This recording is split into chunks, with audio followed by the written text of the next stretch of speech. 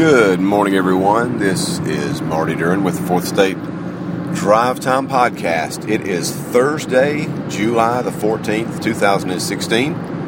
Thanks for joining in. It is a beautiful day outside of Nashville, Tennessee, westbound on I-40. Coming to you live.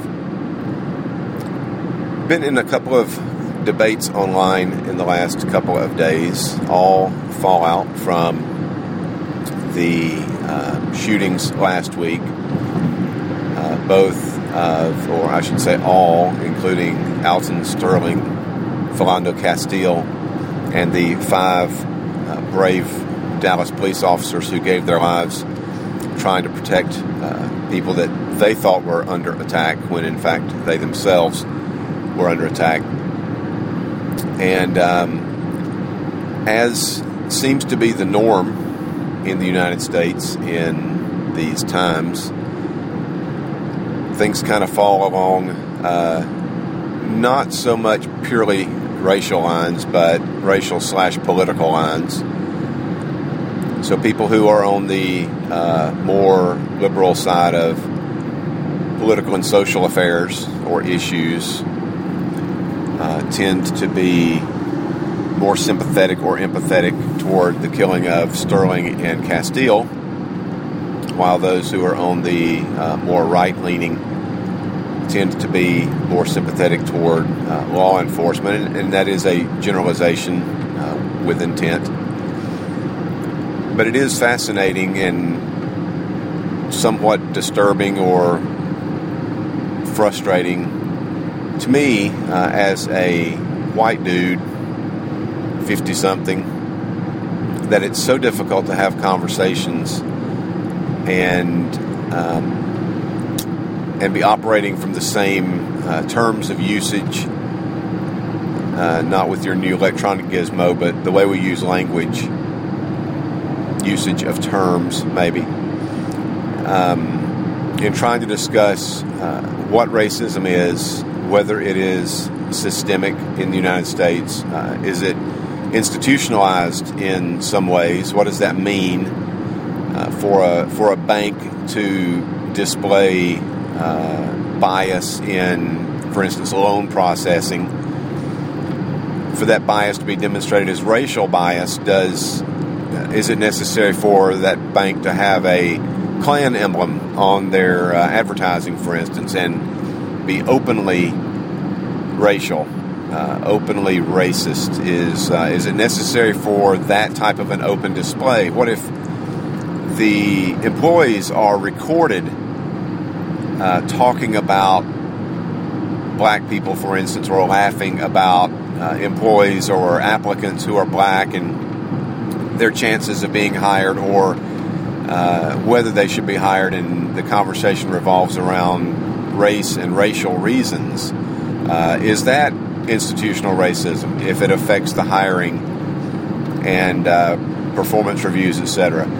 If a bank refuses to give loans based on a person's where they live, if it's a predominantly black area, and the bank refuses loans because they have redlined an entire area of town, is that institutionalized racism? And these are the questions and the conversations that I've been in.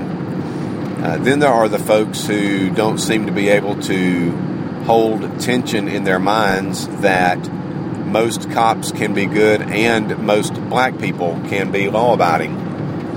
It's like either or. If you defend Philando Castile's right not to be shot dead on the side of the road, or if you defend Alton Sterling's right not to be shot dead for supposedly threatening a homeless person,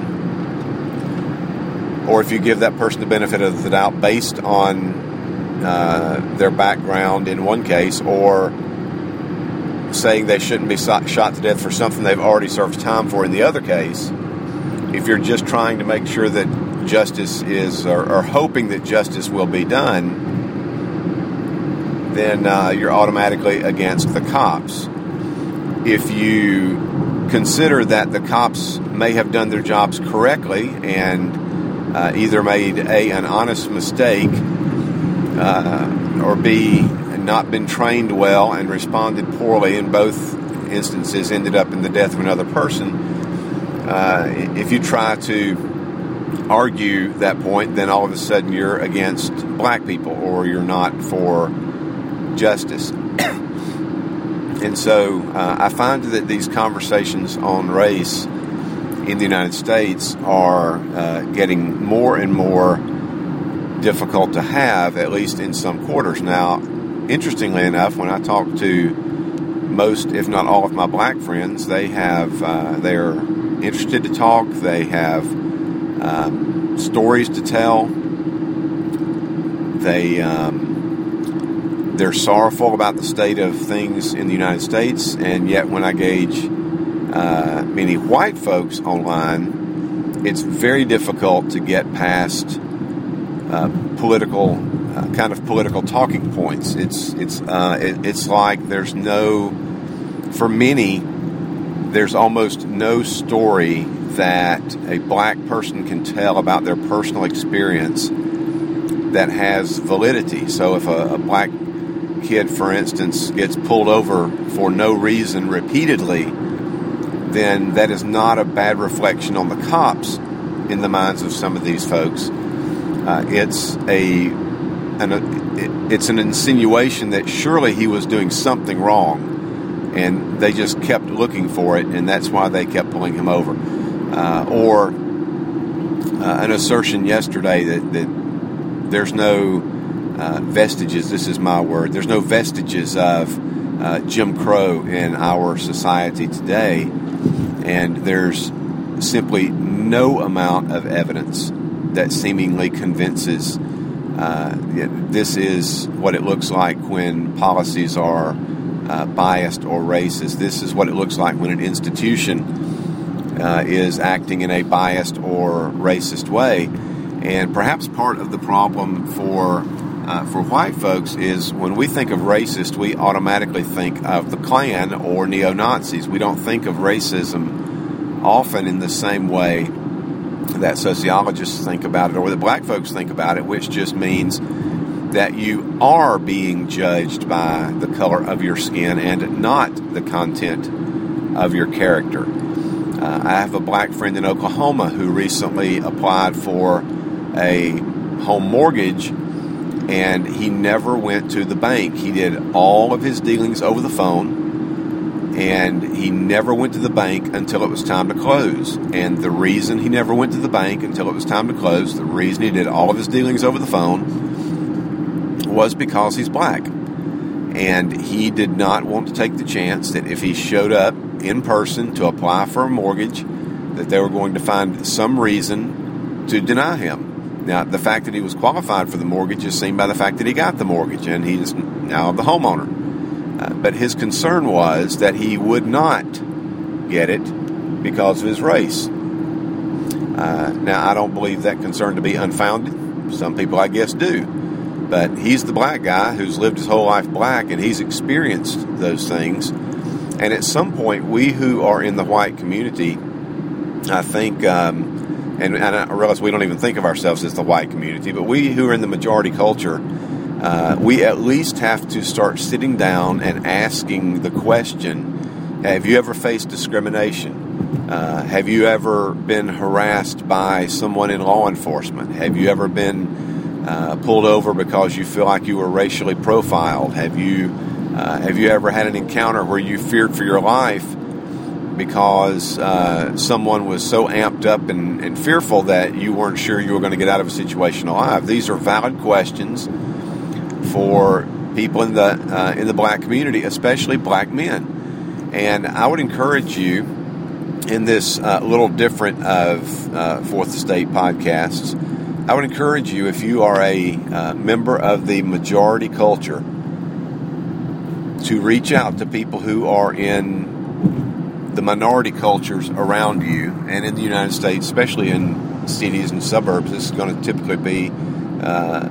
lot of African American folks. Reach out to them have dinner with them, have a cookout and invite them over, go to lunch, something, and ask them to tell you their stories, and ask them about their parents' stories, and ask them about their friends who have been shot and killed, and ask them all of these things that most white folks don't have a reference point for, because the only way that we're going to gain, the only way that most of us will get empathy for these high-profile situations is when we are close to people who respond empathetically immediately while we're still trying to process what's going on. And the quicker that we, especially those of us who are followers of Jesus, the quicker that we get to the point to where we can empathize with people who are hurting, then the quicker we're going to get to the point where they are willing to hear the gospel, if indeed they don't know it, or at least understand that we have a genuine concern about them and about their situation, and that we are willing, when it's necessary, to stand with them and encourage and take flack on their behalf if necessary. So I encourage you to reach out, especially if you're in the majority culture where you live. Reach out to someone in a minority culture and build a relationship, get to know them, and try to be a blessing to them. Thanks for listening. This is Marty Duren. You've been listening to the Fourth Estate Drive Time, a production of a Roundtable Media Group. As always, I hope you have a fantastic day.